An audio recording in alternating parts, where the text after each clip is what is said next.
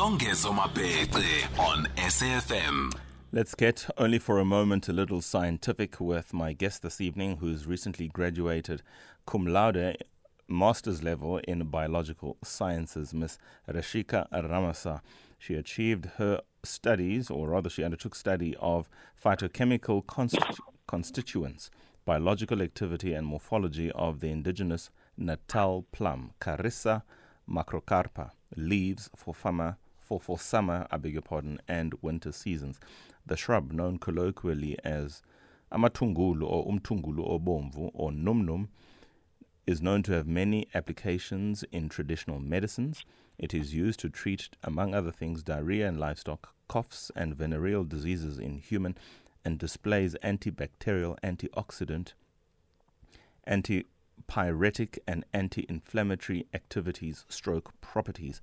Now, the person who researched all of this, and I'm not going to pretend to know any bit of that study, is on the line. Reshika, good evening. Thank you so much for joining us, ma'am. Good evening. How are you doing this evening? I'm well, thank you. How are you? I'm well, thanks. I'm doing well. Very good. Let's talk about the shrub. Let's talk about what it is traditionally used for. Just unpack a bit of what I had said and the inroads you would have made in the course of your study on it.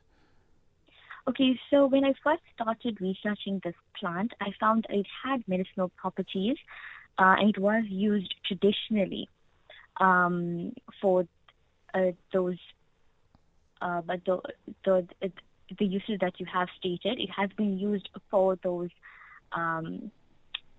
instances. Okay, so basically there were gaps in research, and I found that a very limited research was done in South Africa. And South Africa has a rich biodiversity of plants. So why hasn't this plant been studied or been studied to its full potential? So I then went on to study this plant, and I based my study on seasons. So let me just unwrap my study for you. So every plant has chemical compounds, right, that have medicinal benefits. So every plant has this. And it depends on which season. It's based on season, basically. Which season does this plant have more medicinal compounds or less medicinal compounds? That's what my study was mainly about. Firstly, I extracted the chemical compounds that are medicinally beneficial. Then I determined what compounds that are present. So I used phytochemical tests to determine, okay, so this compound is medicinally beneficial, but what compound is it? And how much of that compound is in my plant? Then after extracting the compound, I investigated its medicinal value through different tests. So I did the antibacterial test. That is basically determining how effective this plant is in stopping bacteria from growing. I also did antioxidants test on this plant. And basically, let me just give you a rundown on what antioxidants are. So basically, we have free radicals, right? Free radicals are molecules that are produced when our body breaks down food or when our body is exposed to tobacco smoke or radiation. And free radicals are bad. Free radicals cause cancer or heart defects. So antioxidants are substances that protect our body cells against free radicals. And in simpler terms, antioxidants are substances that prevent cancer. So one of my tests was to determine how effective my plant is as an antioxidant, how effective it is at preventing cancer. And then I basically did micromorphology and macromorphology. So basically, I then looked at the internal structures of the plant and the external structures of the plant. And that was just basically for determining the characteristics of the plant. And that will be able to then play a role in taxonomy, in naming the plant and in placing the plant in the correct family or in the correct order in the naming system, plant naming system. So, but the main important findings that was found from my study that was kind of fascinating.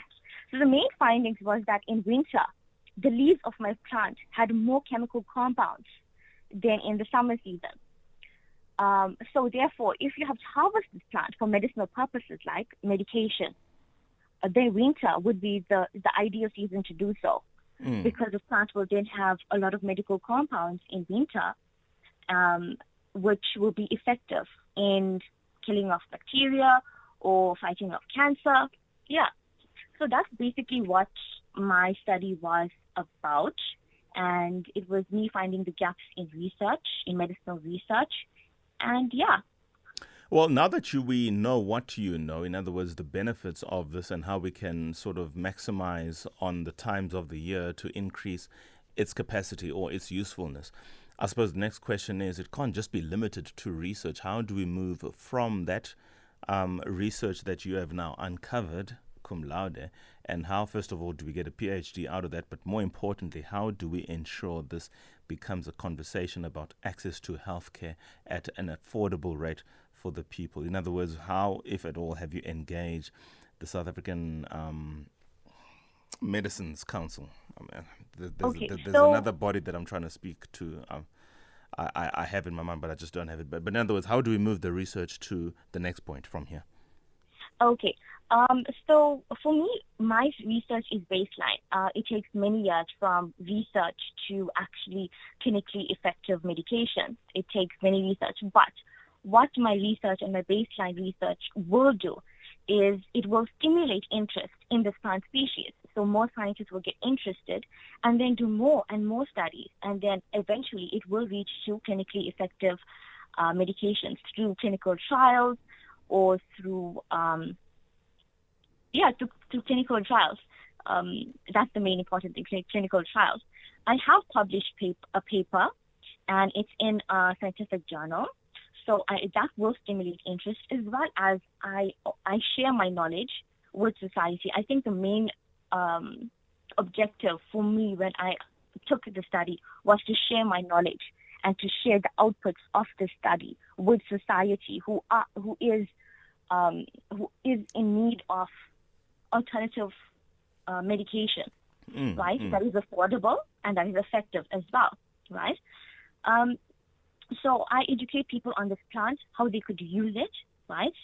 And what illnesses that this plant would actually be effective in, curing or preventing, or that's basically. The allied healthcare space does need a lot more support from a research perspective, and also just in society accepting it as an alternative, if you like, to traditional medicines. Because a large constituency of South Africans who are consumers of healthcare products do rely on that. It might just be bastardized because of how it is actually fragmented or referred to. But the allied healthcare space has got a lot of demand and is much cheaper. How do we ensure, through, for instance, this kind of research, we can get people to accept that they don't necessarily have to go through the traditional access to healthcare routes? Because healthcare is in the soil, really. Yes, definitely. I think healthcare is all around us. I think plants as well. I love plants. I think plants have so much to offer to humans and to us medicinally. And I think, okay, I'm biased on this, but I think we need to accept that traditional medicine or the traditional ways of using plants to treat illnesses and diseases, if you may, it needs to be accepted. I think it's beneficial to the society as a whole, instead of buying, medications. And sometimes people do not have access to the primary healthcare system or to, to hospitals, to clinics.